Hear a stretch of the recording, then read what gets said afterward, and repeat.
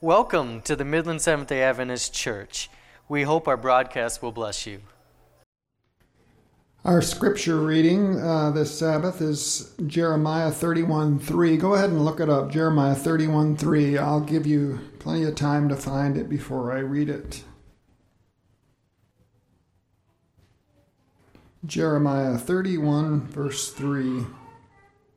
The Lord has appeared of old to me, saying, Yes, I have loved you with an everlasting love. Therefore, with loving kindness I have drawn you. Amen.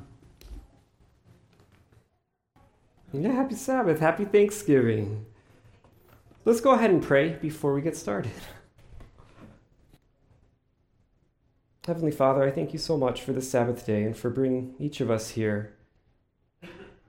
Lord, I pray that you would be present here. I pray that your angels would guard this sanctuary, guard our hearts, and please repel the forces of the enemy. And Lord, I pray that you would be my words. I pray that I wouldn't be seen, but that you would, and that your love would be on full display today as we trace the history of your dealings with your people and all these many examples of your unconditional love. I pray that we would come to learn and appreciate that better than when we walked in here. Please be glorified today. In Jesus' name I pray, amen. The scripture reading for today, Jeremiah 31, verse 3.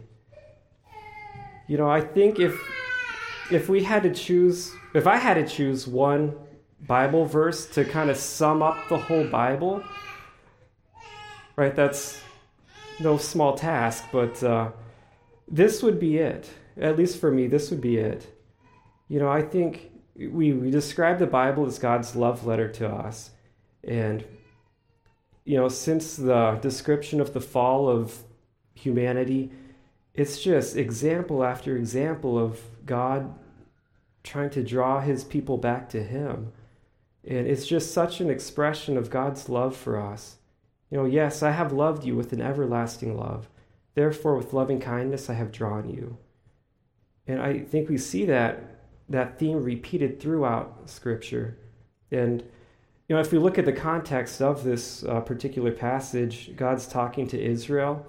And reading on, he's talking about restoring Israel after captivity.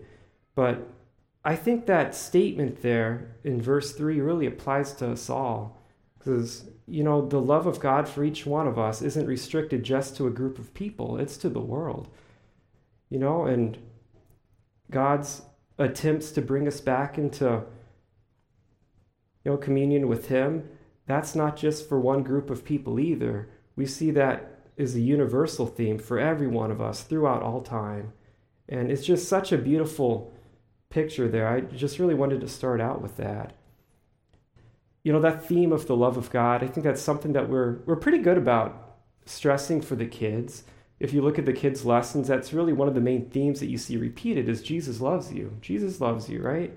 The kids sing songs about that. And I think it just seems at some point along our Christian experience, that theme kind of is less prominent and we start to prioritize other things. And, you know, not that we should ignore other themes. You know, obviously there's a lot of important stuff in Scripture, but everything really should be within the context of the fact that God loves you, right? I mean, that's the foundational theme of everything within our Christian experience, is the fact that God loves you. And so I think it's very common for a lot of us to, you know, get to the point of, you know, like the church in Ephesus in Revelation, you've lost your first love. You know, that's what God says. I have that against you, that you've lost your first love. Despite a lot of the good things that he says about them, they've lost their first love. And I think that's especially relevant for me, I think for a lot of people too. And I'm sure not for everybody. I guarantee there's people here who have a beautiful relationship and a strong love for God that, you know, controls their every actions, right? There's people like that, and I guarantee we have people sitting here that are like that. But I also guarantee there's a lot of people like me who kind of have that flame of love that just is dwindling at times. I think sometimes it's especially hard for people that are born into the Adventist church, that you're born to Adventist parents or, strong Christian parents, because I think a lot of times we follow their lead, we follow their routine, their actions, but we don't really develop that faith in and of ourselves. We don't develop that love for ourselves. We just kind of follow their routine. And I think that's a trap that a lot of us fall into. That's one that I feel like I've been struggling with a lot, is, making that love of God your own, not just something that somebody else develops and that you just follow their lead.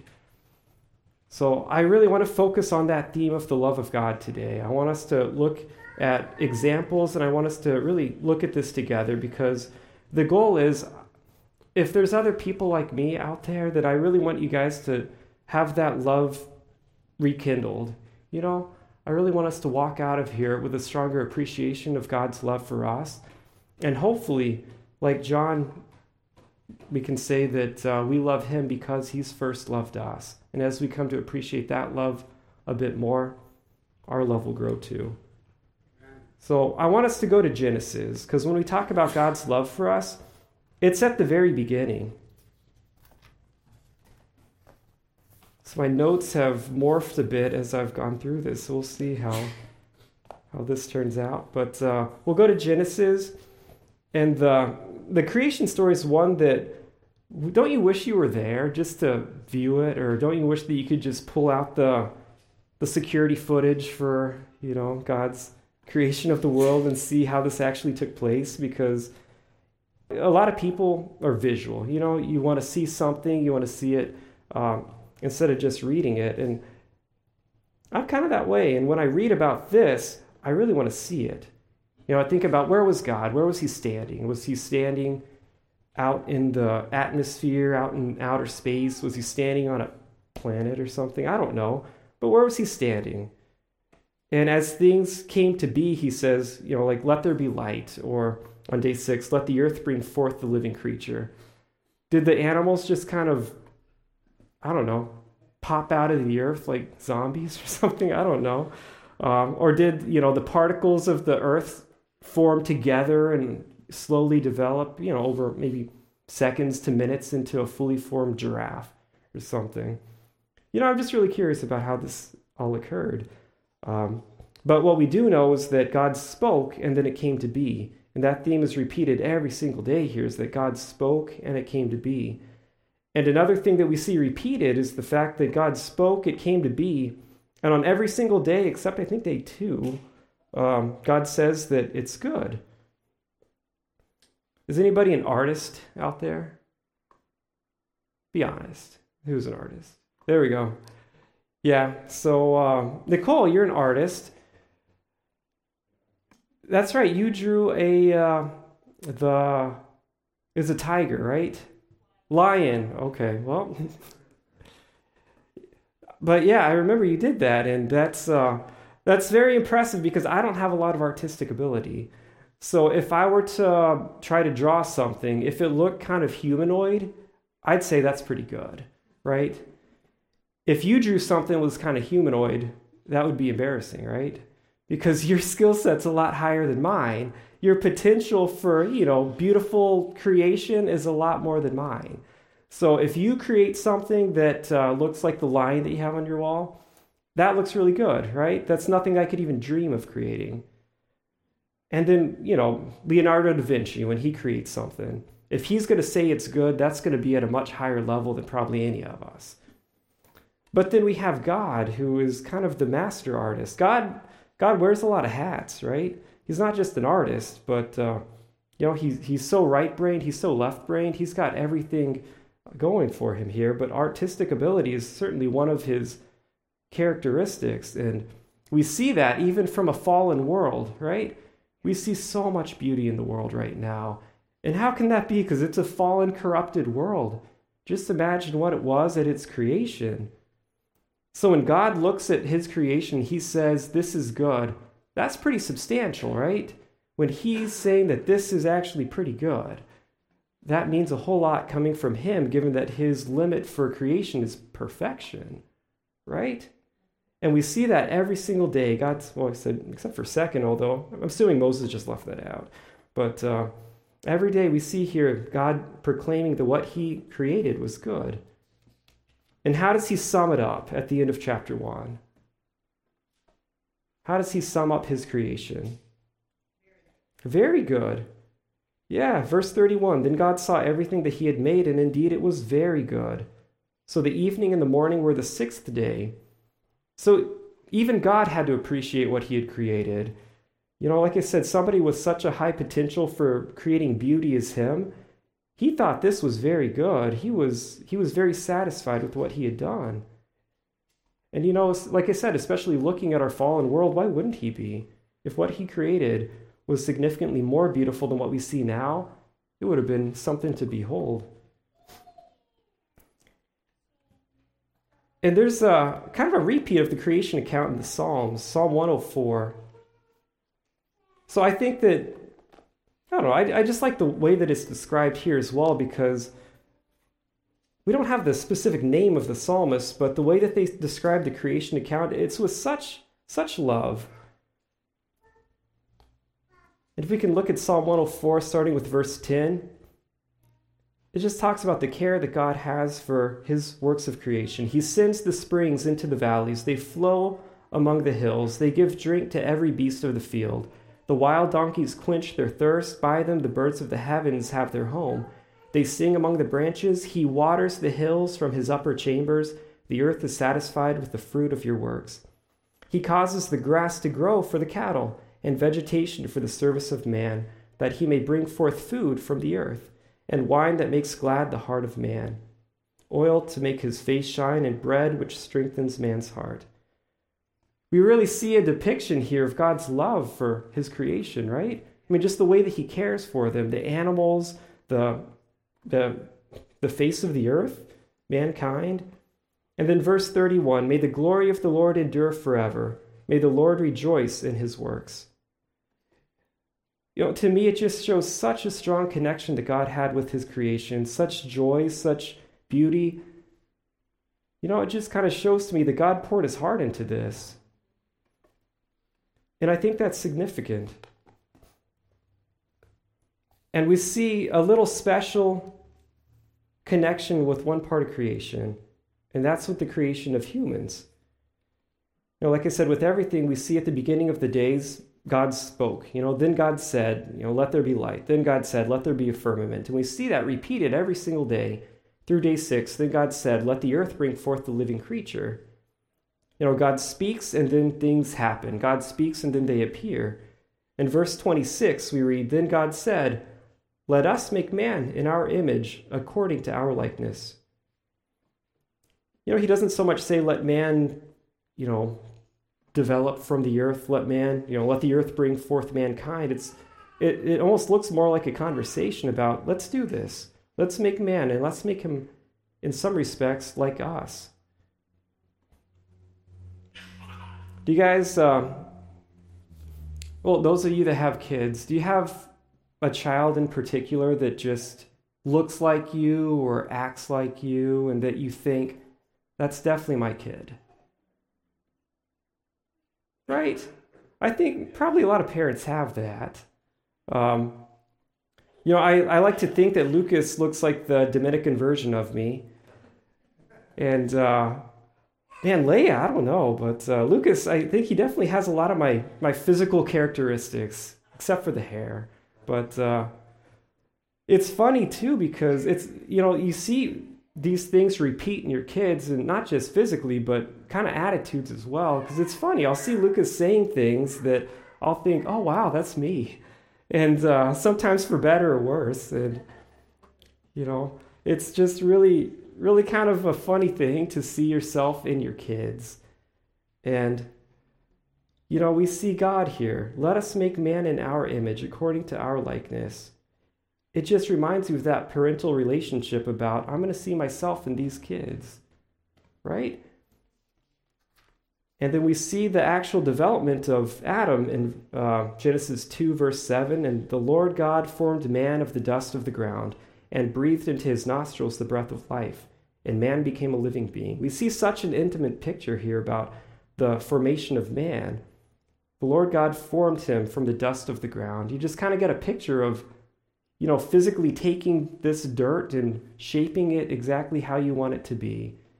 Very different from how, it said previously he had formed the animals. Like I said, he spoke those into existence, and it was his words that had formed them. But we see something a lot more intimate here in the development of Adam and of Eve as well. We see God performing surgery on Adam and from a rib creating Eve. Again, a very intimate picture about the development of these two beings. And, we think about the formation of kids. We're blessed to be able to take part in that, and we see a very intimate picture of their development as well. And it just, in my mind, it just really parallels that relationship of a parent and their kids, right? A lot of times I think about the creation of Adam and Eve, and I think of God and Adam and Eve is his creation, right? And that's not wrong, but I think we see something a lot more personal here. We see God and the creation of Adam and Eve, but the creation of his children, right? They're his kids. And if we look to, kind of an unlikely place, I think that we see that theme too. Luke 3:38, you guys don't necessarily have to go there, but it's the genealogy of Jesus, starting with Jesus and tracing back to, Adam. And it's just interesting because, we get the begats, and starting in verse 38, the son of Enosh, the son of Seth, the son of Adam, the son of God, right? Adam, the son of God, not the creation of God. Adam, the son of God. And I think that's just something that, for me, like I said, I don't always think of it that way. I think of, okay, the creation of God, but no. If we think of it just that way, I think we're missing a big part of the relationship here and a big part of the love. Adam, the son of God, Eve, the daughter of God. And I think that's an important thing to keep in mind, because we see something special too. If we go to Genesis 1 again and verse 26, then God said, "Let us make man in our image, according to our likeness. Let them have dominion over the fish of the sea, over the birds of the air, and over the cattle, over all the earth, and over every creeping thing that creeps on the earth." So God essentially gave this creation to them, right? He gave them control. He gave them dominion. They were to be the rulers, the governors of this planet that God loved. And to me, that's a very, very significant act. And it's one that I think very clearly demonstrates God's love as well. So like I said, I'm not an artist. My artistic career peaked in probably 6th grade, I think. I can remember I had an art class in 6th grade, and we were all given these like sheets of paper, and it was like a big scratch off thing. It was black, and then you take a stick or something and scratch it off, and then it reveals the shiny gold layer underneath. You guys know what I'm talking about? Yeah. So we each got one of these, and then for like the day or two that I had to do this, these weren't my hands. These were like Michelangelo's hands. It was, I was impressed with what I did, honestly. But like I said, I don't have a lot of artistic ability there, but for some reason, this thing came out perfectly. And at this time in my life, I was absolutely obsessed with the Indiana Pacers. Absolutely obsessed. Whenever we had an art project, I would always draw the Pacers logo. So of course, what else was I going to do? I was going to draw the Pacers logo on this thing. And I did, and the end product was just flawless, absolutely perfect. And I remember being so impressed with that. And then at the end of it, we each had to show our pictures and tell what we liked about it and what we could have improved upon. And I was thinking, what I can improve upon? Look at this thing. And so I remember when it was my turn, I held up, oh yeah, I like this and this. And before I could say another word, another kid said, look at that, he couldn't have done anything better. And I was thinking, yeah, I know. But I was so proud of that thing. I felt like I had poured my heart and soul into this, and I had, for some odd reason, drawn really straight lines exactly where they needed to be. So after class, I can remember this kid he wanted it. He asked me if he could have it. You think I gave it to him? No way. No, this kid was not going to get that. There was probably not a person alive that was going to get that. I think I hung it up on my wall for a while, and like I said, it was really good. But it just, kind of gave me that thought that I really poured my heart and soul into this thing, right? I really was very impressed with the end result, and there was nobody I loved enough that was going to get that, right? There was nobody. And then, you think, obviously this is a little different than the creation of the world, but it just makes me understand the connection that God must have had with the earth. Like I said, he cared so much for it. We read in Psalms about this strong love that he had for this world. For him to put it under the dominion of Adam and Eve, he must have loved them exceptionally, right? I mean, he had such a strong connection with this creation that he had. He poured his heart and soul into it. And it's almost like in giving it to Adam and Eve, he's saying, you guys have my heart. I love you guys so much. Here's an expression of my love. Here's an expression of my heart. I want to give it to you. Can't you guys just see that? Right? And that's what I see right here when God gives them dominion. He loves them so much. And that's just such a physical manifestation of his love for them, that giving of the world. And unfortunately, we know what happens. We always have to get to Genesis 3. And we know that they did succumb to temptation. And it just seems kind of odd. God had given them all this demonstration of his love, and yet they're made to believe that God is actually holding back from them. The serpent basically tells Eve, God doesn't love you. He's holding this back from you. If you eat this fruit, you're going to essentially be God. He created the seed of pride, the seed of self-exaltation within her heart, and created this distrust for the God that loved her immensely. And we know what happened. She took the fruit, gave it to Adam, he took the fruit. They distrusted God. And you think as a parent, if your kid does not believe the love that you have for them, how much would that hurt you? Right? That would hurt you immensely. Imagine what God must have felt at this point. He's walking through the garden after this happened. They have their discussion about what happened. How much would that hurt the heart of God? His own kids, right? And it's just such an illustration of the love of God that he didn't just leave it at that either. They had sinned. They had rejected his love. They were under the condemnation of death, right? There was them, and there was, the second death, eternal death right before them. And what does God do? He steps right in between there, right? I mean, these are his kids. Imagine if your kids were on the pathway to eternal destruction, what would you do? Right? What would you do?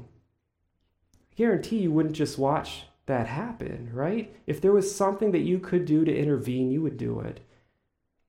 And God being, a better parent than any of us, that's exactly what he does. We see Genesis chapter 3, verse 15, and he's speaking to the serpent here. And I will put enmity between you and the woman, and between your seed and her seed. He shall bruise your head, and you shall bruise his heel. Right? That's the first gospel promise that we see in all of Scripture. I will put enmity between you and the woman. And then he speaks of the seed that would bruise the serpent's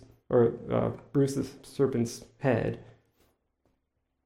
That's really seen as the first messianic prophecy.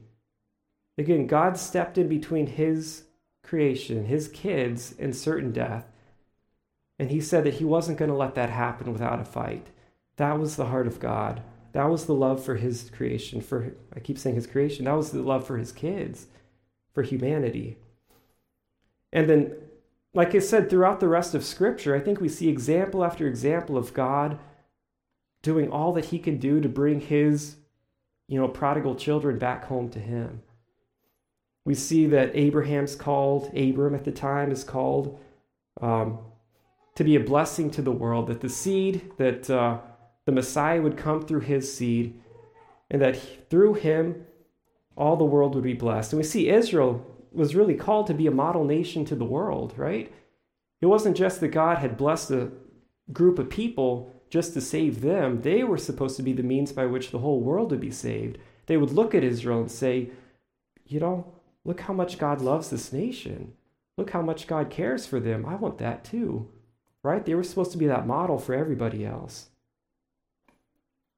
But God did love Israel, and he loved them especially. Let's go to Deuteronomy chapter 7. And I'm going to read Deuteronomy chapter 7, verses 6 through 8. And he's speaking of Israel here. For you are a holy people to the Lord your God. The Lord your God has chosen you to be a people for himself, a special treasure above all the peoples on the face of the earth. The Lord did not set his love on you, nor choose you because you were more in number than any other people. For you are the least of all peoples. But because the Lord loves you, and because he would keep the oath which he swore to your fathers, the Lord has brought you out with a mighty hand and redeemed you from the house of bondage, from the hand of Pharaoh, king of Egypt. And we just see repeated demonstrations of that love that God has for his people. You remember when Balaam was hired to curse the children of Israel? Right? What came out of his mouth? Blessing. It was blessing. Why? Was he trying to bless the children of Israel? No, not at all. So Deuteronomy chapter 23, verse 5 says, Nevertheless, the Lord your God would not listen to Balaam, but the Lord your God turned the curse into a blessing for you, because the Lord your God loves you. The Lord your God loves you. Balaam wanted to curse them for financial gain. God wouldn't let him because he loved his children so much. He would not let that happen. And we see the history of Israel, just their response to that love. And unfortunately, it's not a beautiful story. We see pretty soon after the children of Israel are redeemed out of Egypt, it doesn't take long to build a golden calf, right? And it doesn't take long to murmur and complain, to blame Moses, to blame Aaron, to blame God. And even after settling in the land of promise in Canaan, it doesn't really take long for them to start picking up the habits of the people around them, right? Worshipping other gods, turning from their own God who's given them demonstration after demonstration of his love and care for them. And it gets to a point that eventually they just want to be like the other nations. They say, God, we don't want you ruling over us. Give us a king instead. And what does God tell Samuel? When the people come to Samuel and say, make us a king, we'd rather have that. What does God say? 1 Samuel 8:7. And the Lord said to Samuel, heed the voice of the people in all that they say to you, for they have not rejected you, but they have rejected me, that I should not reign over them. He told Samuel, don't take it personally. This is not about you, it's about me. They've rejected me. And again, we go back to the illustration of God as a loving parent, and God, that this is a special people to him above all the face of the earth. How did that feel to the heart of God to be rejected? And not just in this instance, but every single time they went after the idols, the gods around them. What did that do to the heart of God? I don't think that we could really understand that. But I think we have a pretty good illustration of it. Remember Hosea? Do you remember that prophet? How many of you are glad you're not Hosea? Yeah. That poor guy. It was such an extreme time. Again, the Israel, Judah, rejection after rejection of God. They would consistently follow after these idols, follow after the pagan practices of the people around them. And it even got to one point, I think it was under Manasseh, right, that it said that they committed more abominations than the nations around them, right? I mean, imagine that. This is the people of God we're talking about. More abominations than the people around them. They had turned so far away from God and followed these practices of, the idolatrous nations, that they basically didn't represent or didn't represent him at all. They showed no resemblance to their Creator. And so Hosea, God instructs him to do something really odd. Hosea chapter 1, verse 2. When the Lord began to speak by Hosea, the Lord said to Hosea, "Go, take yourself a wife of harlotry and children of harlotry. For the land has committed great harlotry by departing from the Lord." He was to take a wife who was a prostitute, a wife that he knew, that God knew, that would continue to leave him, right? Would continue to seek out other men, would get pregnant by other men. What was Hosea supposed to do? He was supposed to continue to love her. He was supposed to continue to accept her back time after time and continue to try to win her back by his love. That was his responsibility. And I don't think that's an order for how we should deal in our marriages. I don't think that at all. And I think that's important to state, that this is a very special case about a very special time. But that was Hosea's role. He was supposed to give a visual illustration of the love of God and of the forgiveness of God. If any of you guys have an Andrew Study Bible, go to page 1138. So Marissa bought me this for my birthday, and I love it. But on page 1138, it's the introduction to the book of Hosea, and it talks about the theme of the book. And it's just written so well there that I want to read the first paragraph of that. So if you don't have one, just listen closely.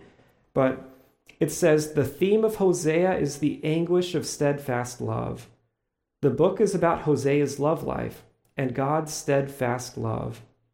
If a person's love is temporary and fickle, then unreturned love or rejection presents no major problem. Weak love can simply seek another object.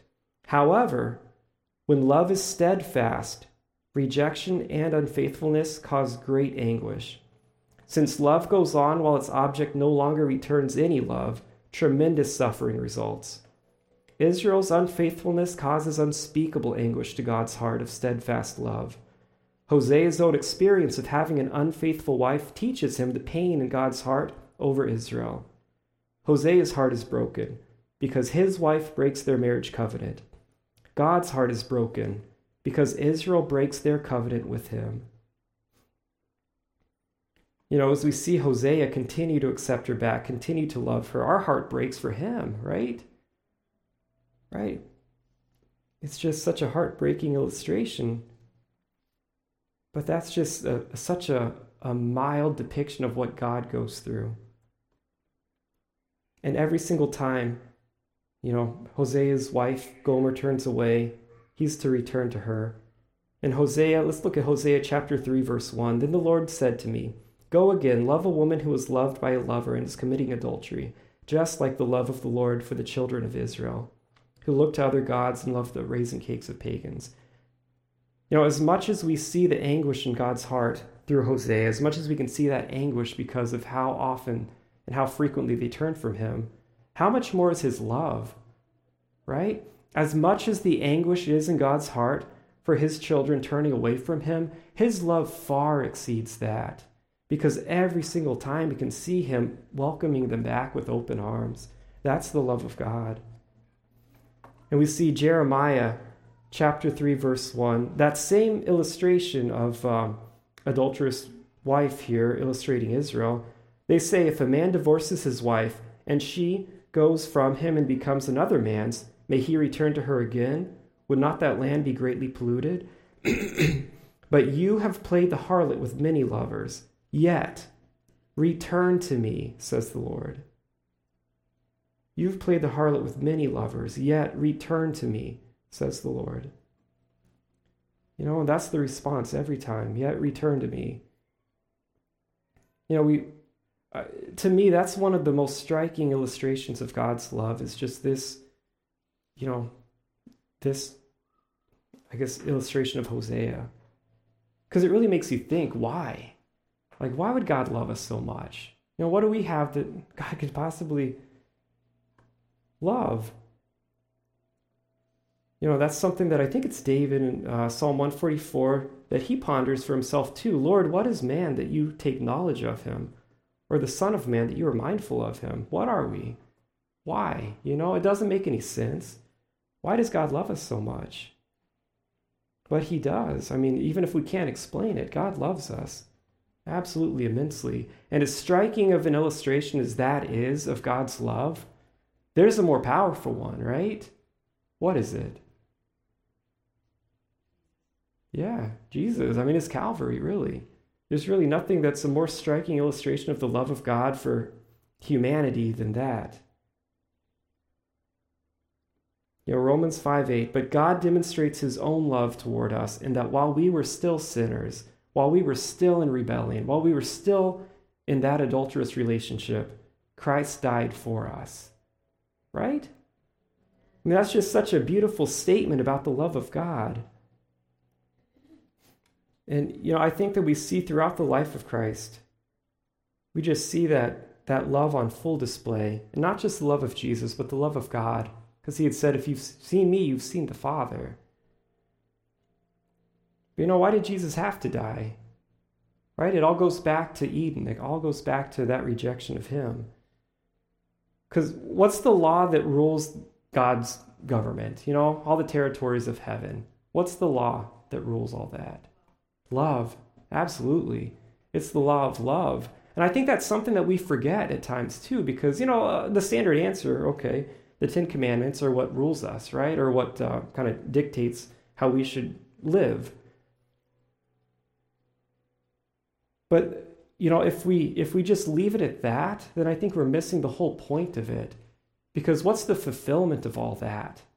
It's love, just what Brenda said. It's the law of love. It's love, unselfish love that governs all of God's creation, that governs heaven, that governed earth, that governs, all these unseen worlds that are under the banner of heaven. It's that unselfish love that governs them.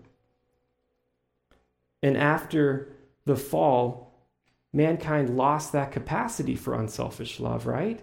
We see that pretty quickly. As soon as God encounters them after this event, what does Adam say? That woman that you gave me, this is her fault, right? Unselfish love is completely gone. Right now it's replaced with selfishness and self-exaltation. And he's trying to justify his actions by saying, it's actually on you, God. It's actually on her. Right? It didn't take long for that unselfish love to be eradicated. And then we see that that's the state we're in right now. We can't abide by that law of unselfish love, right? We just can't. We don't have the capacity to do that. And just going back really quick again to the 10 Commandments, when Jesus was speaking with one of the lawyers, and I think the lawyer had asked him, what's the greatest commandment of all? What was the response? Let's go to Matthew 22. Matthew 22, and let's just read this really quick, starting with verse 34. But when the Pharisees heard that he had silenced the Sadducees, they gathered together. Then one of them, a lawyer, asked him a question, testing him and saying, Teacher, which is the great commandment in the law? Jesus said to him, You shall love the Lord your God with all your heart, with all your soul, and with all your mind. This is the first and great commandment, and the second is like it. You shall love your neighbor as yourself. On these 2 commandments hang all the law and the prophets. That's it. Sum it up to this, it's love vertically and horizontally, right? Love for God, love for those around us. And in Romans 13, Paul states that love is the fulfillment of the law, right? So I don't want us to think that I'm, negating or belittling the 10 Commandments, but really they're testaments of love, right? If you have that love, you're fulfilling those and you're practicing the precepts of them. But like I said, after Eden, we had lost that capacity to do so. So we can't really be in alignment with the law that governs all of God's territory. So what is God left with? You have a group of rebellious people that no longer have that capacity for love. What do you do with them? One, you could extinguish them, right? Honestly, he would be justified in that. There'd be a lot of unanswered questions through the great controversy picture, but again, that's kind of beyond the depths of what we're talking about right now, but that could have been a solution. But the other solution is exactly what God did. They've broken the law. It's condemning them to death. I'll fulfill that requirement, and I'll give them the capacity to love again. Right? That's what he did. That's essentially what he did here on earth, on the cross, and by his life. And I think that because of that, all that was predicated on the success of Christ's mission, right? He could do that. He could give us that capacity that we could have our sins forgiven and that we could have that unselfish love restored to us. But it required him not to fail in his mission, right? If he failed in his mission, all was lost for us. Everything. We would have zero hope. We would be, essentially gone. So I think there was a lot on Christ's shoulders, and he knew it when he was here on earth. There was temptations assailing him, and, throughout all of this, that burden on him, that if I fail, I'm going to lose the ones I love the most. I'm going to lose my children, my people. And especially from Gethsemane to the cross, could anybody have gone through what Christ went through? I don't think we can begin to comprehend what he went through. When we look at Gethsemane, in my head, this is just my own imagination maybe, but in my own head, I really feel like at that point, Satan knew he wasn't going to get Christ to sin, right? He wasn't going to get him to sin. I think Satan had to have known that. But what he could do, and what I think he was trying to do, he could get Christ to doubt that this is worth it. He could get him so discouraged, he could try to get him so discouraged that he'll just say, okay, I'm done. This is not worth it. Let me go back to my Father. Right? I really think that was the strategy of Satan at this point from Gethsemane, especially from Gethsemane to the cross. Because in Gethsemane, we see that Christ is weighed down with the sins of the world, right? From the beginning of time throughout the end. The sins of every single one of us and everybody that's ever lived are on his shoulders right there. And because of that, he's feeling separation from his Father. He had never felt that in his whole existence, right? This is something that he has never felt, is that separation, that weight of sin. And how does he describe it? I think it's in the book of Luke that he uses the word agony. That Christ is in agony here in Gethsemane. Again, this is something I don't think we can understand, but he's in absolute agony. And then what does he tell his disciples? My soul is distressed even unto death. We see the absolute, like I said, agony of Christ at this point in Gethsemane as the sins of the world are upon his shoulders, as he's feeling the separation from God. And I think probably what he wanted most right now was support from his disciples. He's going through this, and he's going through it alone. And what does he tell Peter, James, and John? He keeps them fairly close to him and says, watch and pray, lest ye enter into temptation. And 3 times he agonizes with his Father. Then he goes back to them. What are they doing? They're asleep, right? They're asleep. Yeah, he is in absolute, mental anguish right now. And all that he wants in the world is for somebody to support him, appreciate what he's going through for them. And he finds them asleep.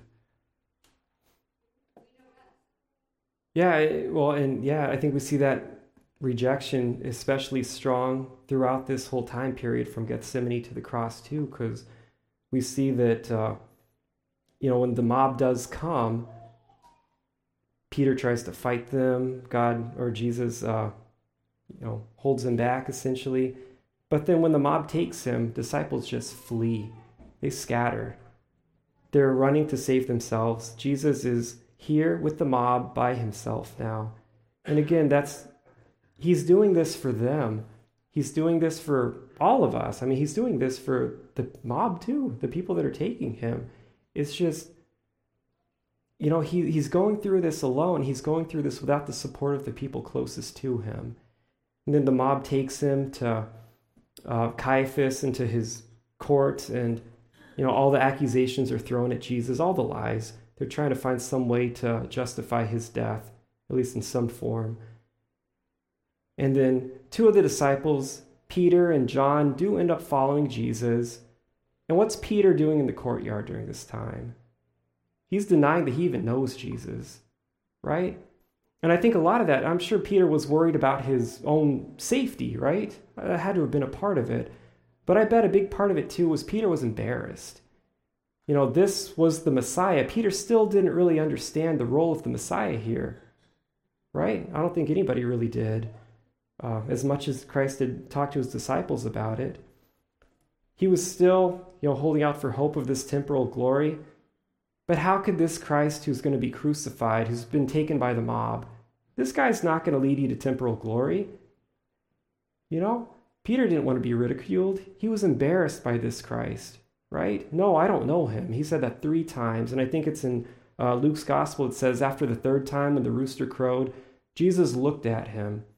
You can just imagine Jesus looking out a window, meeting Peter's eyes, knowing exactly what had happened. And Peter's heart was shattered, absolutely shattered at that point. He runs out and cries and is just absolutely broken.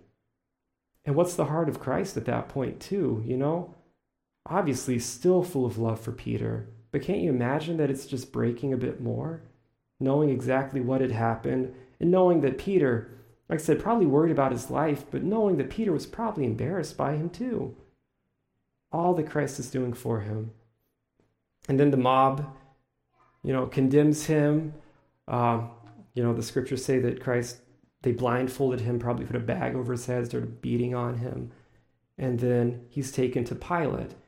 And the interesting thing at Pilate's, which, we all know this, I'm just recounting it, but is that it's God's, it's the Jews that took Christ to Pilate, that want to condemn him to death. This special people, this chosen people, it's them that want to condemn him to death. It's Pilate, the Roman, the pagan, who wants to set him free. That's ironic, isn't it? That it's Pilate that actually wants to set him free.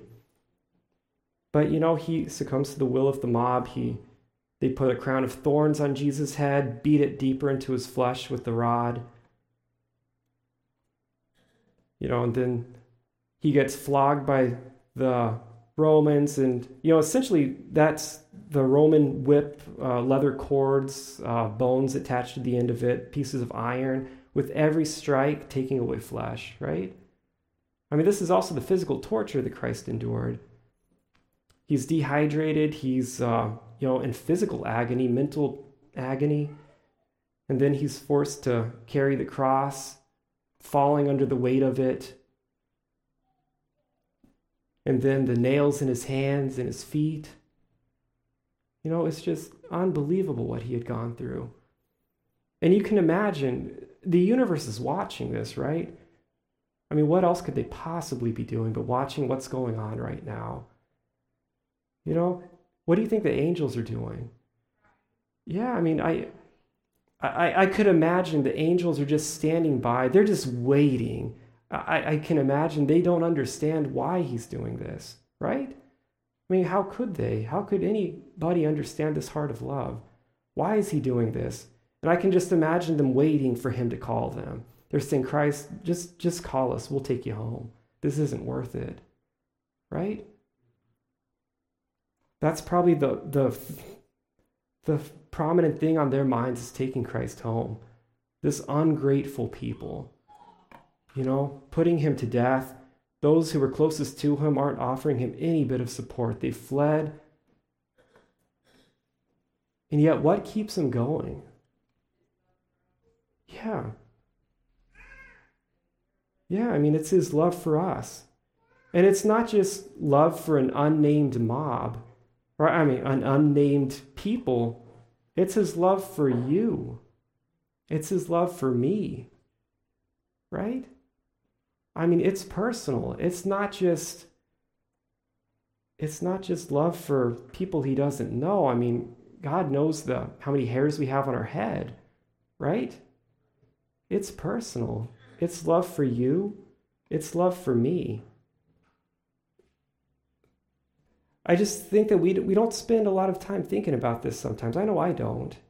We read the story about Christ's sacrifice, and it's sometimes just becomes a story to us, right? When in reality, it's such a personal sacrifice that Christ made for you and for me.